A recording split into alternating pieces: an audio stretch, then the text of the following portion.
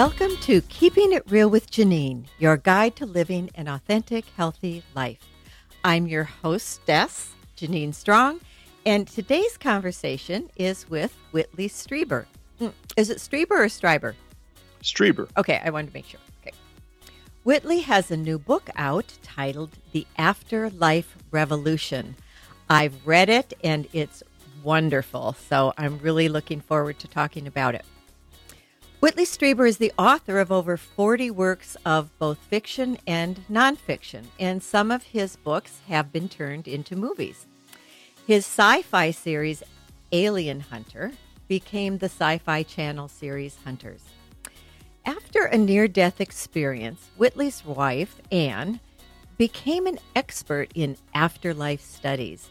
She wanted to find a way to contact those who had passed, and in doing so, she developed a rather ingenious plan to connect with her husband after her own passing. And it just so happens that this plan was implemented and executed just an hour and a half after she died. In a truly exciting and astounding way, Whitley began to communicate with his beloved wife, Anne, once again, only this time from two different worlds.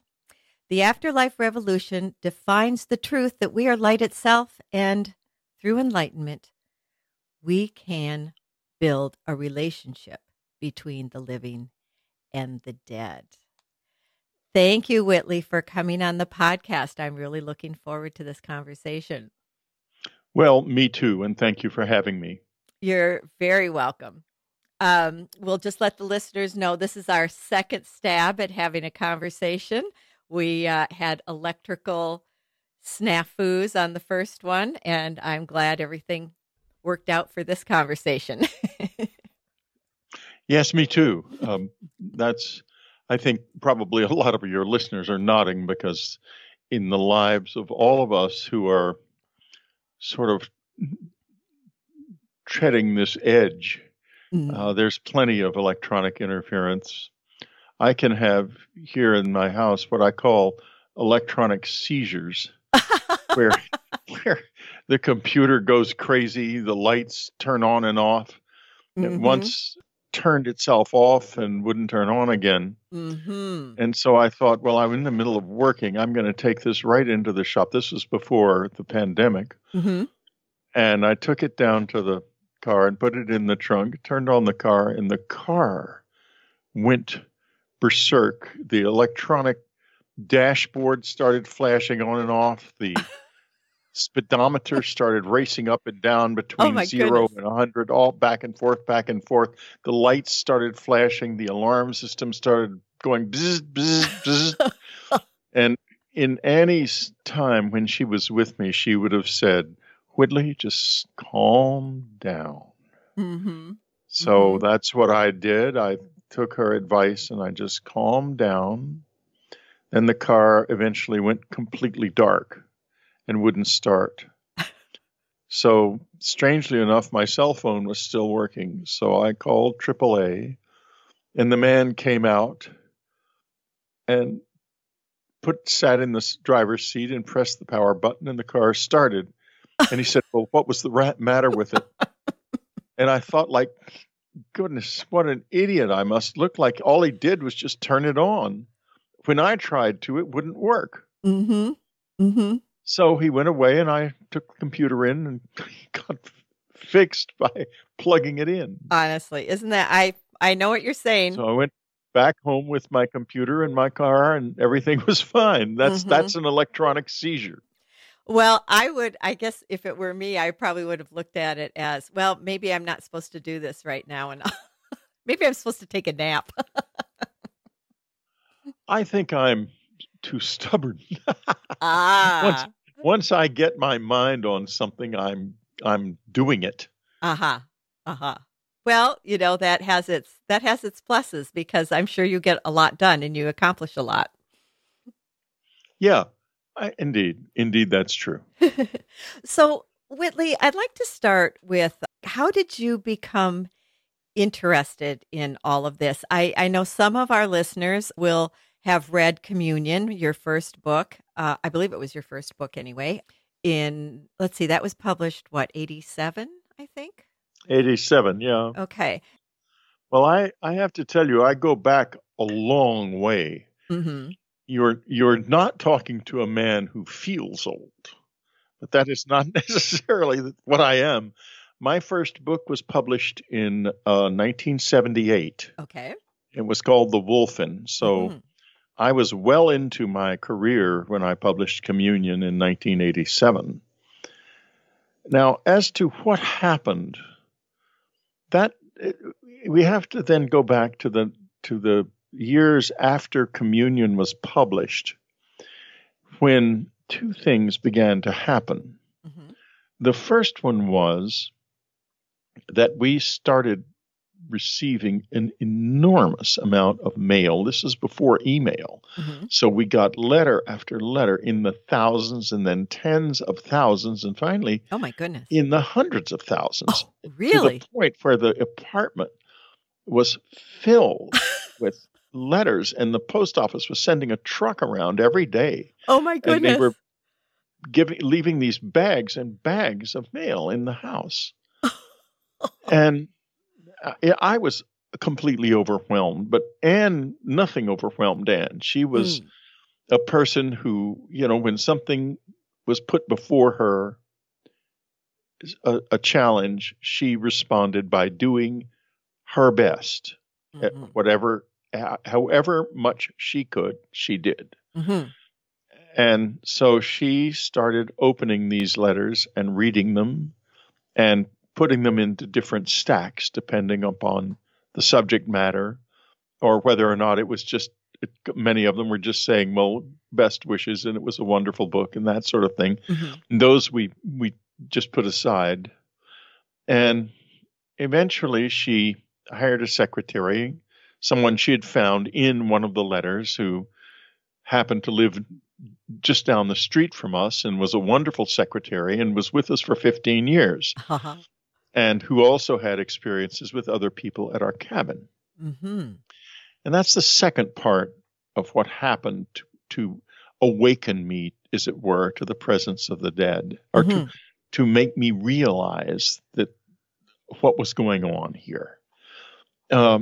Whenever we would have groups of people up to the cabin, because the little beings with the dark black eyes that are portrayed on the cover of Communion would come if we had groups there. They liked us to have groups. And so we would have these groups, and we would always be able to tell when they would show up. Annie was the first to point out, her secretary, Laurie Barnes, was taking a walk on the road one afternoon when we had a pretty big group there, and she encountered her brother. Mm-hmm. Now, that would seem fairly unusual. Why would he have followed her out there? Well, it was really very unusual, because he'd gone missing 10 years before and been declared dead. Oh, my. So she said to him, "My God, oh, please come down and meet my friends." He was just as solid looking as you and me. Oh, wow. And he said, "I just wanted to tell you that I'm all right." And he drifted back into the woods and disappeared. Huh. So she came down to the house in a state of shock and said, "What happened?" And Anne said quietly to me, "The visitors will be here tonight." Mm-hmm. And they were. They came. And we found that very often, either when they came or before they came, one or more people would have encounters with dead friends and relatives. Mm-hmm. Okay. And this caused me to remember something that had happened to me during my first encounter with them in December of 85, which is that there was a friend there who had been in the Central Intelligence Agency. I'd lost track of him when he entered the CIA, of course. We were school friends. Mm-hmm.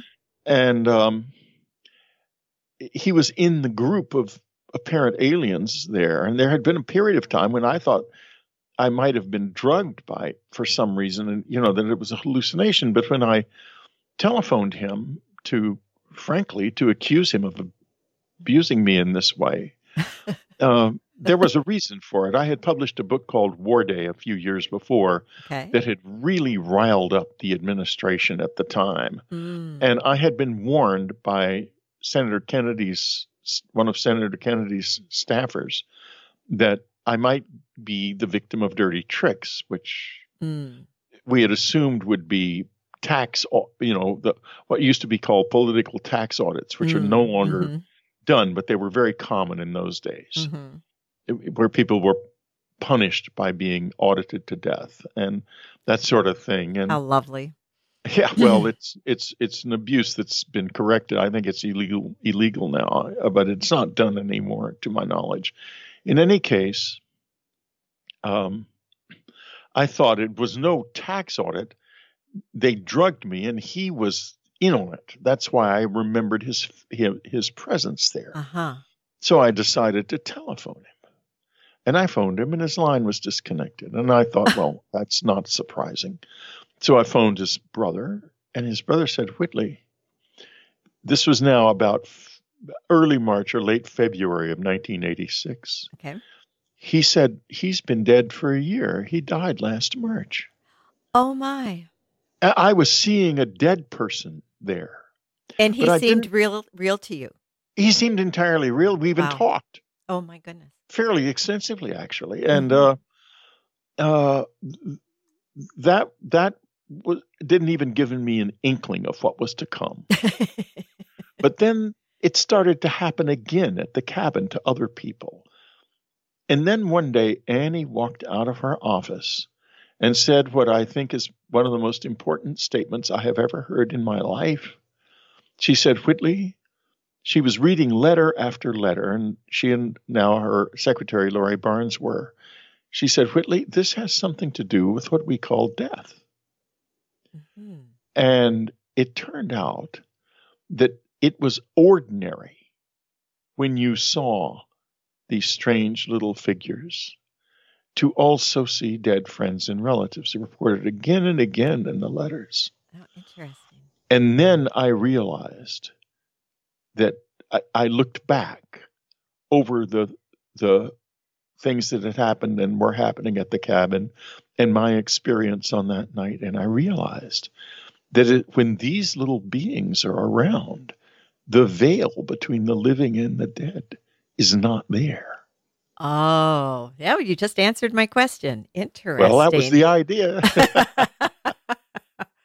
Interesting. So that's the connection. So there's something about the aliens being present that lifts or parts the veil between our world and the afterlife.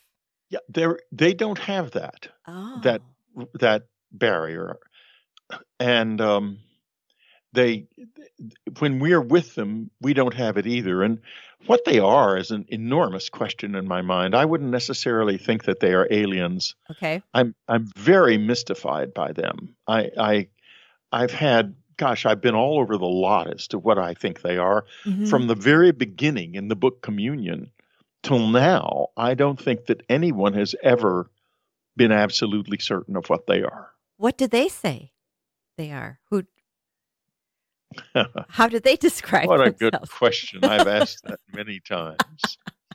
I'll give you a way how they love questions and they love to leave them open. For example, one time I had a brief meeting with three of them. They often travel in threes. Okay. And I was struggling through an enormous author tour for Communion, and it was very difficult because the media was pretty harsh, to be honest. Yes. And most people who were listening to me thought I was a liar, and I was being made a joke of, and it was rough. It was real rough. I can imagine. And they showed up, and I thought, my goodness, I've got a chance here to ask a question. And I said, how am I doing? Because I was doing sometimes 10 shows in a day, and I really wanted to know if I was having any positive effect. Mm-hmm. And all three of them answered at the same time, each one saying something slightly different. I couldn't understand a word, and then they disappeared. Huh. And the answer, the answer is you keep your questions open. That was what Annie, as soon as I told Annie about this, she said, well, that's the message. The message is keep the question open. And that's the fundamental message here about them. They want the question kept open. They don't want it to be answered. Interesting. I wonder why they don't want to be identified in any way. Because as long as we keep the question open, our minds grow as we explore that question. And my understanding of the world around me has increased enormously because of my relationship with them, and they have remained enigmatic the entire time. And if I knew what they were and where they were from, that question would be closed. And I would stop growing in directions that are very, very beneficial to me. That's why they keep the question open. Interesting. What just came to me is I wonder if that has anything to do or is related to, when we incarnate, we lose memory of who we really are, who our soul is, our soul family, and that whole other side of, the other side of life. It maybe it's a similar kind of reason. It is similar, yeah, because we have to lose that, because a body is a machine that is taking the soul into and through the time stream. While we are in the physical world, everything is always new. Moment to moment, it is always new. When we are outside of the time stream, and because it's new, we always have a choice that never ends during the whole time of the physical life. Okay. And as we make those choices, we gain energy, hopefully. We don't have to. You can make choices that sap energy, of course. Right. But the more choices that we make that enable us to gain energy, the better off we are and the more purpose our life has and the more reason we have for living it, because we are feeding our souls. But as soon as we come out of the time stream, we no longer can change. That's how we are at that time. And this is why we reiterate so often, because we come out of it and we see that there are things that we could do that might increase our energy and help us on this extraordinary journey we're on. And so we return and go into a physical body again. In some cases, we have no choice. I knew a man. I saw him die and be forced into a body. He was a friend. You mean like a walk-in? No, he was a childhood friend. Oh, okay. And a pretty famous man, and not a good man. He was, not to put too fine a point on it, a skillful criminal who had enriched himself at the expense of others for many years. And coming from the background I come from, I'm very open to people. I wouldn't reject someone's friendship simply because they were not a good person. I would always try to hope that their friendship with me would draw them in a better direction. And to some extent, perhaps that happened. I don't know. In any case, we were with his family when he was in an operating room, and the surgeon was performing an emergency heart surgery that was not expected to succeed. And suddenly, he came walking out of the operating room and stood there staring at us. And I said to Anne, he just died. And she said, how do you know? I said, because he's standing right in front of the operating room doors. I can see him perfectly clearly. Whereupon he disappeared, but he was taken by someone. And I could see now this was not quite physical. It was in my mind's eye. Okay. I could see him being taken. I could see him being rushed into the body of a just born baby girl in India. Oh And my he goodness. is there now. That is his reincarnation. And the reason this was done was that if he had really looked at himself, he would have fallen off completely and maybe never regained any balance. But he had done good things in the world too. He had brought a beautiful family into the world and had been loyal to them and good to them, and they were all going to live fine lives because of him. Mm-hmm. And so he was not a total loss. He was a mixed bag. And what was being done to him seems awful except when you think that the alternative of just letting him be, he would have faltered altogether. Mm-hmm. And so now he's in his late 20s.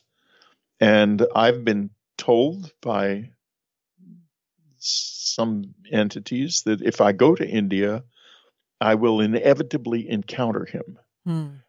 But I have decided that I don't want that, because on a soul level, I'm not so sure that an encounter like that would help him or her now, because it would cause to emerge desires from the old life that he has never tasted in this life. And this person has no way to taste. But then suddenly it would bring forth ambitions and dreams that they might try to fulfill to their cost. Interesting. Now, it's not common for people to reincarnate that quickly, is it? I don't think so. Yeah, No, I didn't either. It was an urgent situation, and he didn't do it. It was done for him. He was rushed into this situation because had he looked at himself, he would not. I'm not sure, because I've never seen. Well, I have. But I guess more accurately, I simply don't wish to talk about it. Okay. But people who can get into trouble because their lives were not well lived can have experiences after they are no longer sheltered by a body that are very difficult. Let me put it that way. But he was not a bad enough man to become entangled in that. That's why he was rescued. Got it. So, Whitley, why do you think you have been, shall I say, blessed with all of these experiences and this contact with whoever they are? I don't think about that. As you said earlier, we're not in touch necessarily with our soul families. And I'm no different. I have seen all of my past lives, and there have been an embarrassingly large number of them.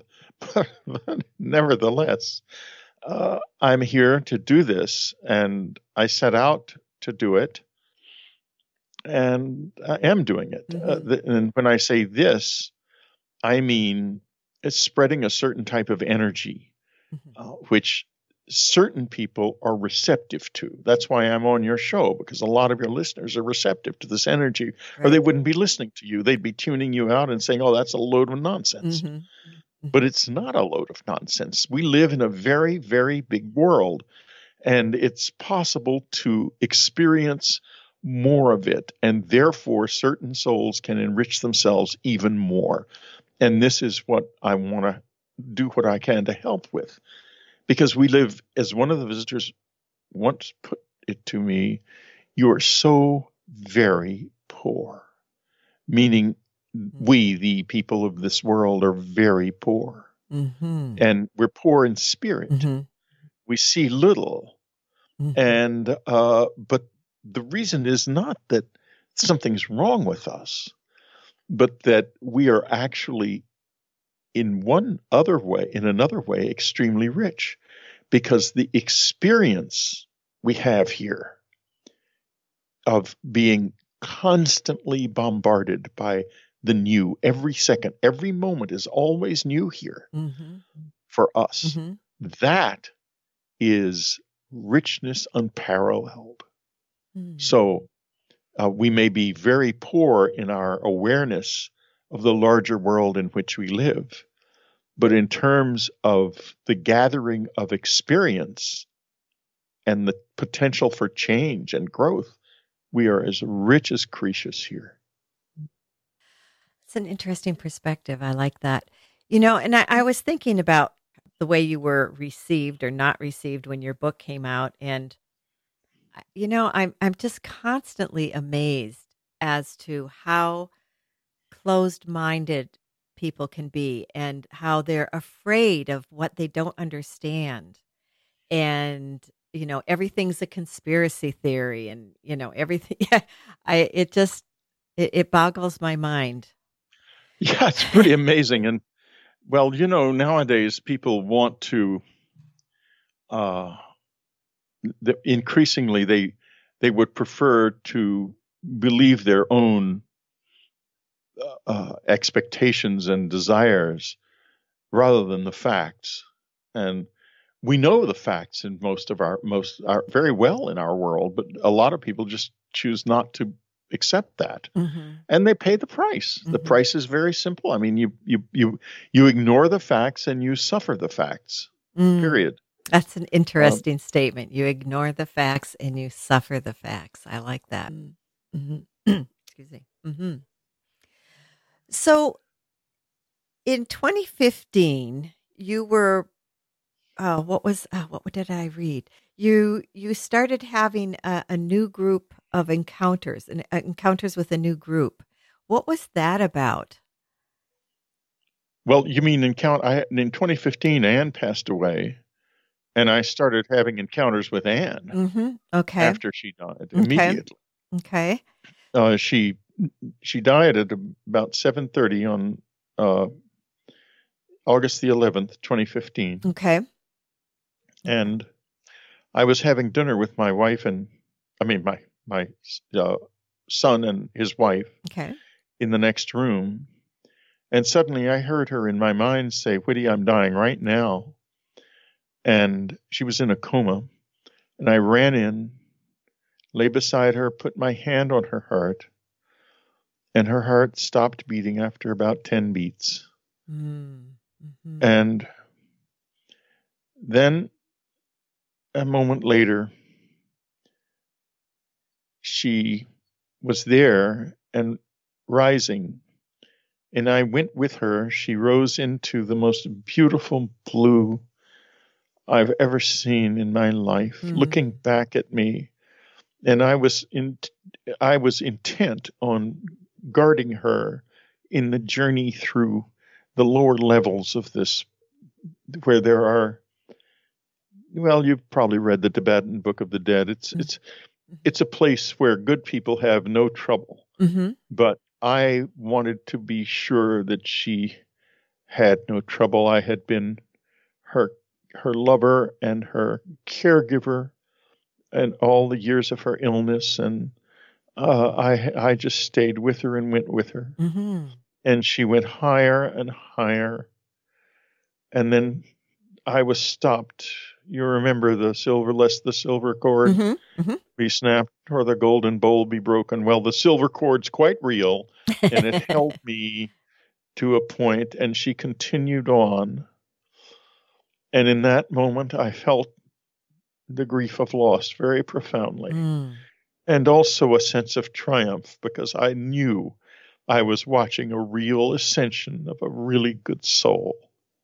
And then I was back in the physical world, and the life continued on. She was taken by the funeral people away, and I was sitting in the living room just staring off into space and thinking to myself, "Annie, if you're still here in any way and can communicate, please let me know." And the phone rang, and it was a friend who said, "Whitley, I just heard Anne's voice in my ear as clear as it could be, telling me to call you. Is she all right?" I said, Belle, she's not all right. She died just about an hour and a half ago. We spoke together for a moment. And then the next day, my kids took me out to the desert to a hotel and to get away from the house for a few days. And I was sitting on a bench in a mountain, on a mountain. They were out hiking with their children, and my cell phone rang, and it was well within cell coverage. It wasn't a miracle that it rang. And I answered it, and it was another friend. This was Claire Henry from Nashville, who said, Whitley, I just had the oddest thing happen. I heard Anne, and I was sitting there again asking Anne to contact me. I heard Anne say to me to call you, just as clear as if she was in the room.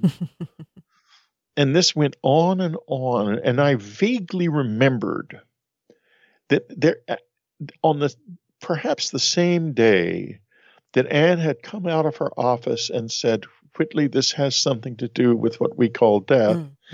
We had made a pact that the first one of us to go would contact the other one, if it's possible, through friends, not directly, because she being the type of person she was and me being the type of person I am, we would both discount a direct contact. Okay. And she was too skeptical, and I was too. I would think my imagination might be running away with me. Sure. Because I'm a writer of novels, after all. So, including true stories, but nevertheless novels too. So I realized that she was apparently doing this, and it went on for a while. And then I realized I could actually hear Annie, as indeed I can right now. And she says, "You're doing fine, Whitley. Don't bring me into it." And she's got a lot going on. She's, first of all, no longer a she. After Annie died, one of the first things she said was, I'm not Anne anymore, but I'll be Anne, always be Anne for you, because that life was done. And now she's got another life going. The soul has got another life going, but it's not a woman. I mean, she's her new incarnation is a child, baby, and a boy. Okay. And it's very interesting because I know this boy. Oh, interesting. I know his parents. Yeah, absolutely. So, it's a very unusual situation indeed. The parents don't know that I have had a relationship with this soul before, but this baby sure does. Oh, interesting. He certainly does. How so?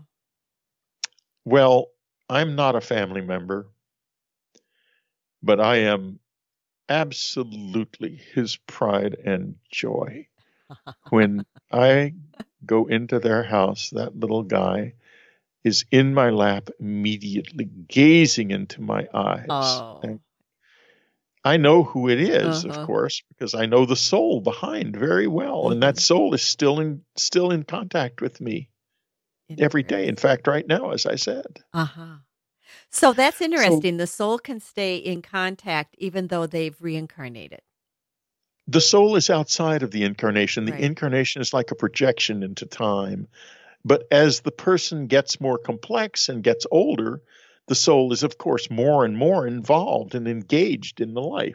And so Annie's connection to me isn't as strong as it was at first because she's busy now. Okay.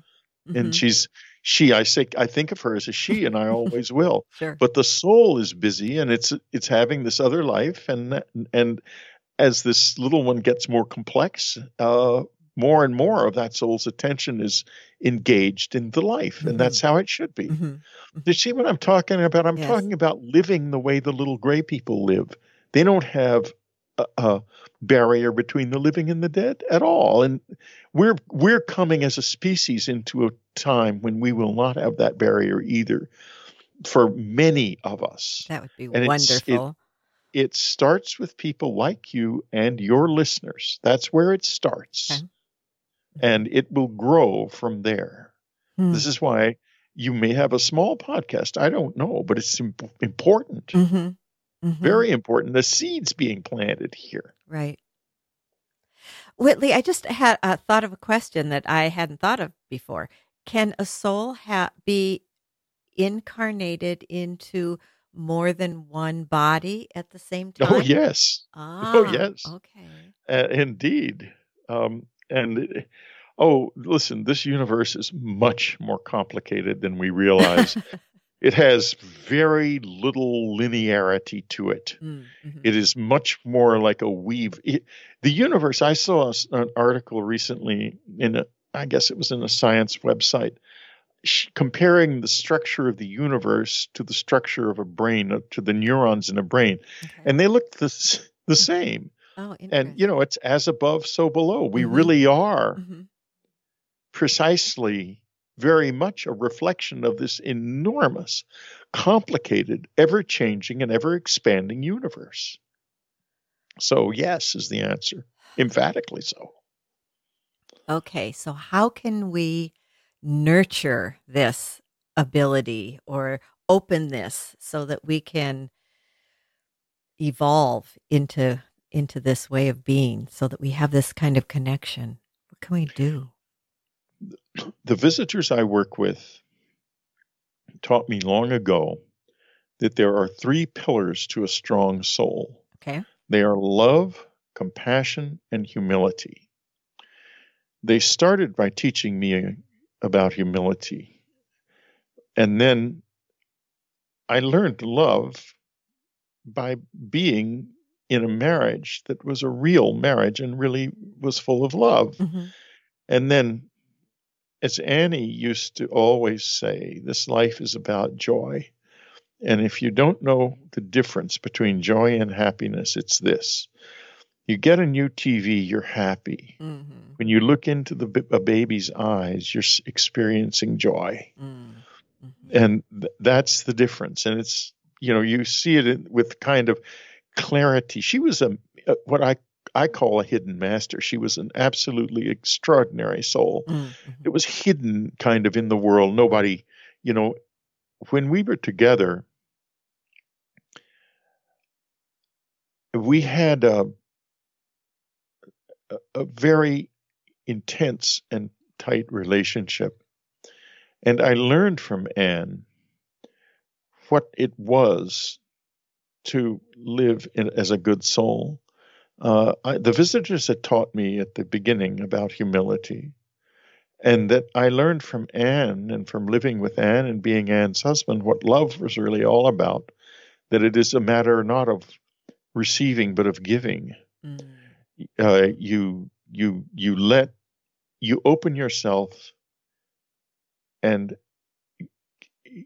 assume that whatever you need will be given to you by your lover, and you give whatever you can to your lover in understanding your lover's needs.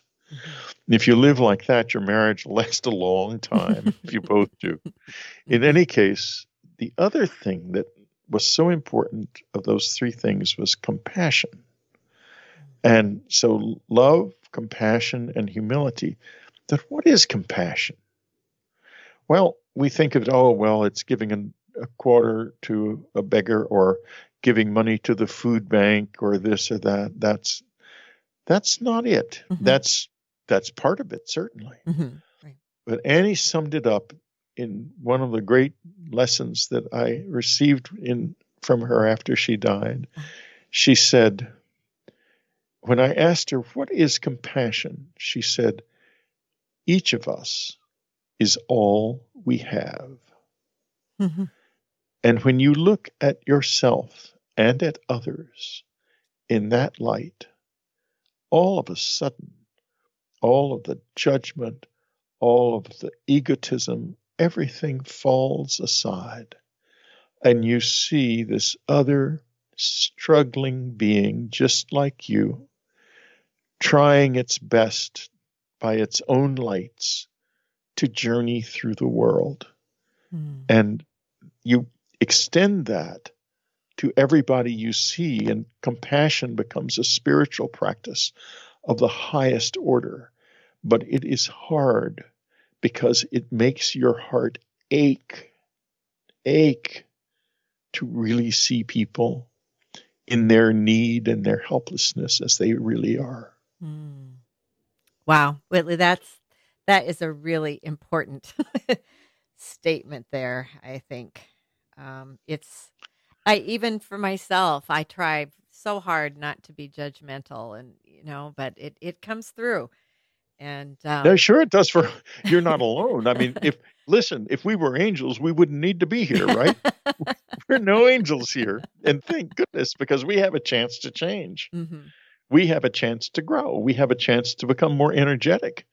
And one of the compassion is the absolute key to this. And there's very little of it in the world. So when you live from compassion, two things are going to happen. First of all, you're going to feel very alone.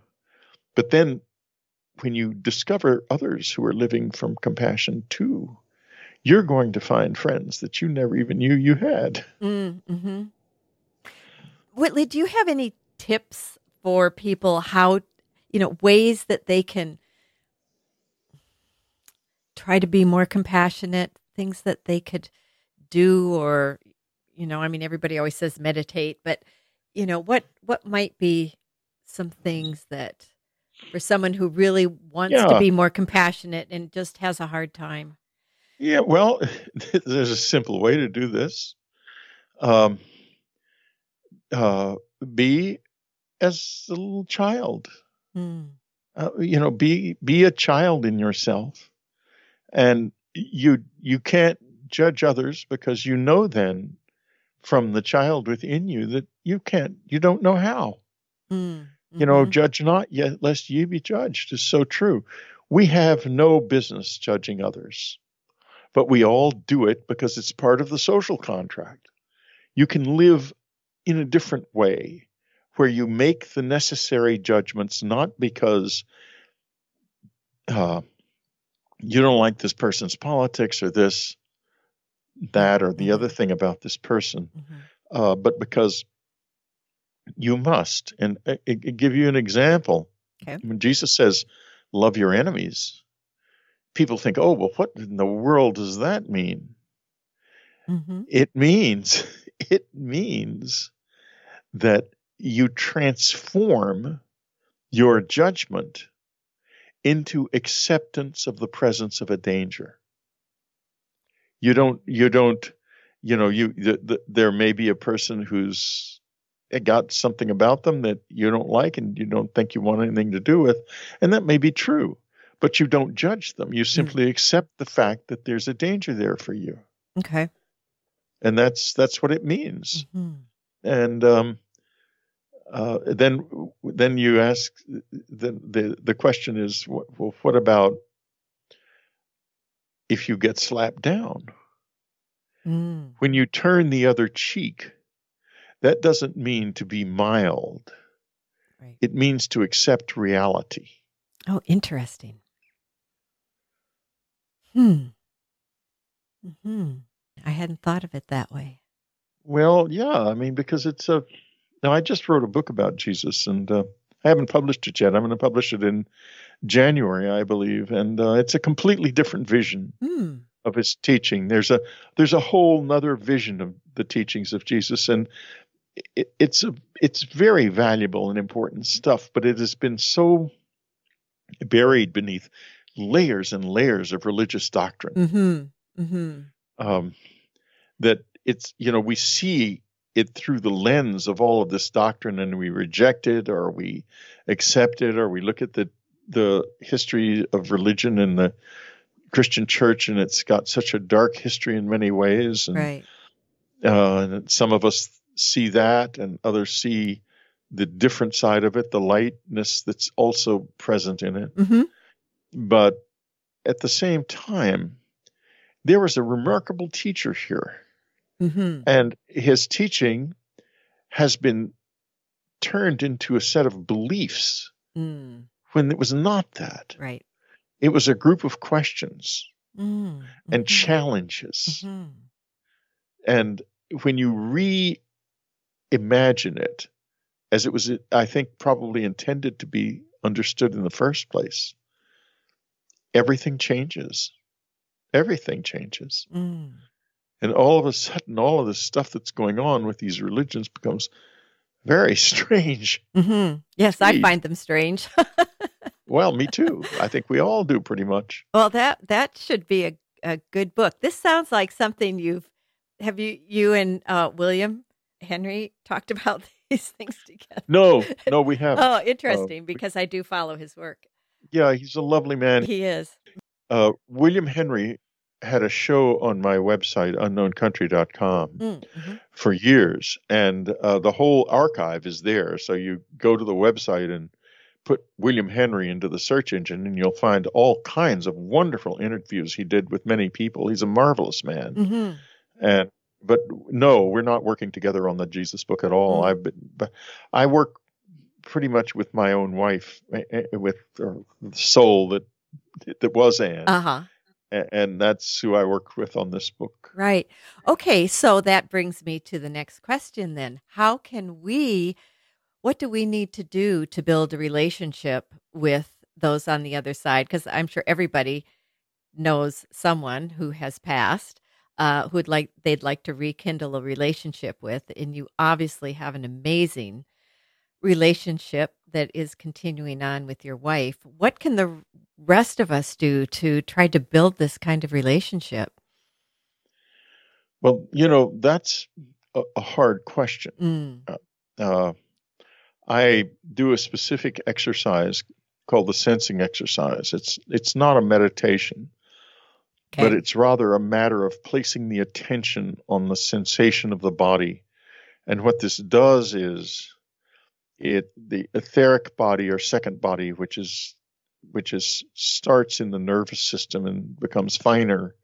That's when you go out of your body. That's who goes. Okay.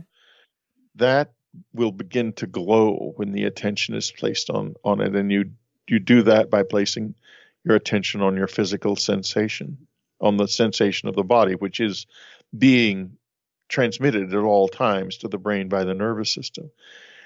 And when this glow starts, you can be seen in other levels of reality, because it's not a glow you'll see in this level of reality, but it is a glow that is perfectly visible in others. Oh, interesting. And you may attract the interest of teachers, or if you have loved ones who are still looking back at you, you may attract their interest. But it takes a long time. It took me, I didn't know what would happen to me until the visitors initiated me in 1985, but I had been doing the exercise since 1970. Oh. I learned it in the Gurdjieff Foundation in New York City, based on the work of a man called G.I. Gurdjieff, who is extremely inaccessible. And you can learn more about his work by reading a book called In Search of the Miraculous. But it's a long, hard journey. It ain't easy. And, you sit down and you do the sensing exercise a couple of times and nothing happens and you forget about it. You've got to think of it in terms of years. And if you're a very old person, it may happen more quickly if it is intended and needed. Okay. If it's needed for you to happen, it will happen. But if it's not needed in your life, then it won't. But the exercise is very healthy anyway, so it doesn't hurt to try. So would it be like, just to help people, would you start with your feet and just focus on the muscles in your feet and then come up your body and just focus on each part? You focus. It's very simple. I'll give you a little example. Okay. I do it at 11 p.m., at 3 a.m., I do it at 1 p.m. with a group of friends, and then I do it at about 3 in the afternoon in the sunlight. Okay. So, because I want to do it in the dark and in the light. Okay. And I always start, not always, but I start with my fingers or my feet. I'll give you an example. Okay. To start, you close your eyes, and what you're going to do is you're going to amplify the sensation of the various parts of your body by placing your attention briefly there. Okay. So you start by placing your attention on the sensation of the toes of your left foot. Okay. Then on the ball of the foot, Mm-hmm. the arch and heel. I'm doing it as we talk. Mm-hmm. I am too. The top of the foot. And then the whole foot. And the change is subtle, but it's there. You sense it. You're more aware of it now. There's definitely a difference between the right and the left foot now. Yeah, exactly. Mm-hmm. And then you move up the leg, up to the ankle and calf and shin. Not much sensation in the shin, so you have to be careful there. Then the knee and the top of the leg and the thigh and the hip, the whole upper leg, and now the whole leg from the hip to the toes. And you do it with the other leg, and then with your fingers and hands and arms. Then you go up your spine, and you can move from chakra to chakra if you wish, or not, or you just move up your spine if that's not your interest. Mm-hmm. Mm-hmm. And then include your head and your face, chest and abdomen, and then you go to your center of gravity, which is somewhere above the navel. Mm-hmm. And from there, you spread your attention out into your whole body again, mm-hmm. and you find that the sensation is amplified. Mm-hmm. You stay in that state, and you might sit like that for when you're first starting for a few minutes, 5 minutes or so, and your mind will take you back to your thoughts again and again. Mm-hmm. And whenever you remember to come to include your sensation again in your attention, you thank your mind because it's given you some work and made you stronger mm-hmm. by taking you away, and then you find your way back again. Mm-hmm. You do that, and it's difficult at first. And, we live in a consumer society, so people expect results if they make an effort. And generally, you won't get any results. Mm-hmm. It'll just be the effort itself. But over time, you'll find two things happen. First, your energy level will increase, and second, your general health will certainly increase if you do this. Along with this, there is the importance of study, mm-hmm. of all of the religious disciplines and the spiritual disciplines have value. Mm-hmm. Zen is a wonderful study to study the 10 ox-herding pictures of Zen and to really contemplate how they work in your life, or mm-hmm. to get into the exploration of koans, mm-hmm. or to study the Gurdjieff system, or if you want to get into the Gurdjieff work, just Google Gurdjieff, mm-hmm. Gurdjieff, and you might find that in your own area there is a group. Mm-hmm. And if so, you can join it. And conceivably, it's not easy because, will is at the center of the Gurdjieff work, and will is about persistence. Mm. You have to persist. Mm-hmm. And they will make you persist. You can't just, I'm interested, I'll come over to a meeting. It's not that easy. But they will eventually, if you're persistent, they will find a place for you. Uh-huh. I know people who have been in the work. I've been in the work for 50 years, and I have friends who have been in the work longer. Mm-hmm. Mm-hmm. And I will never not be in the work.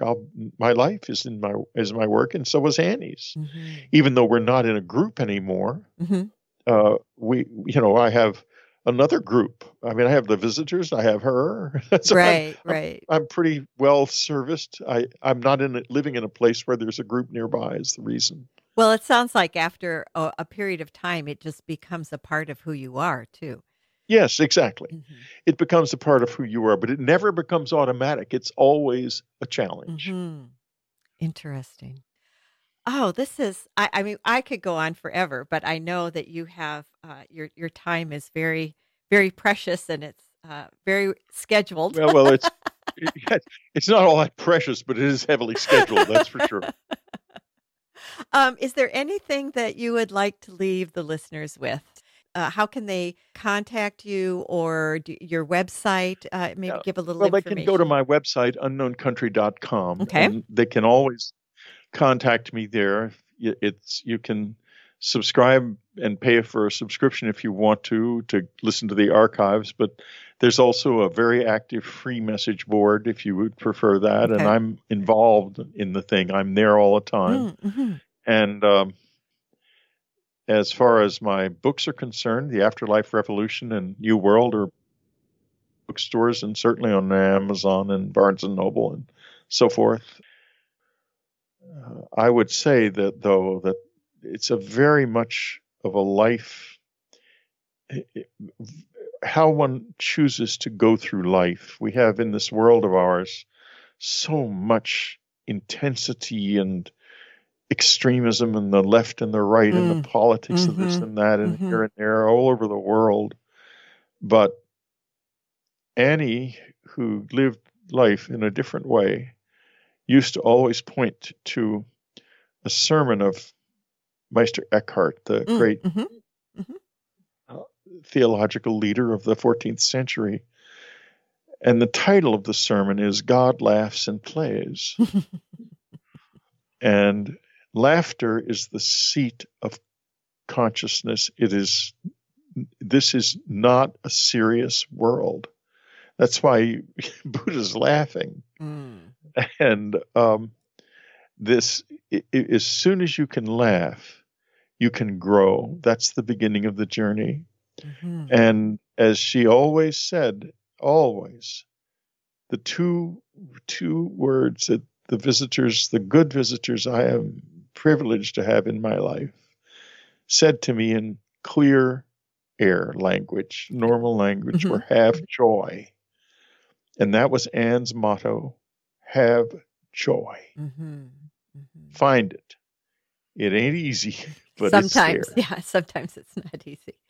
So what I hear you saying is that if we think it's serious, it's because we're making it serious. It's not. Yeah, and you'll find in the Gurdjieff work, everybody's making it very serious.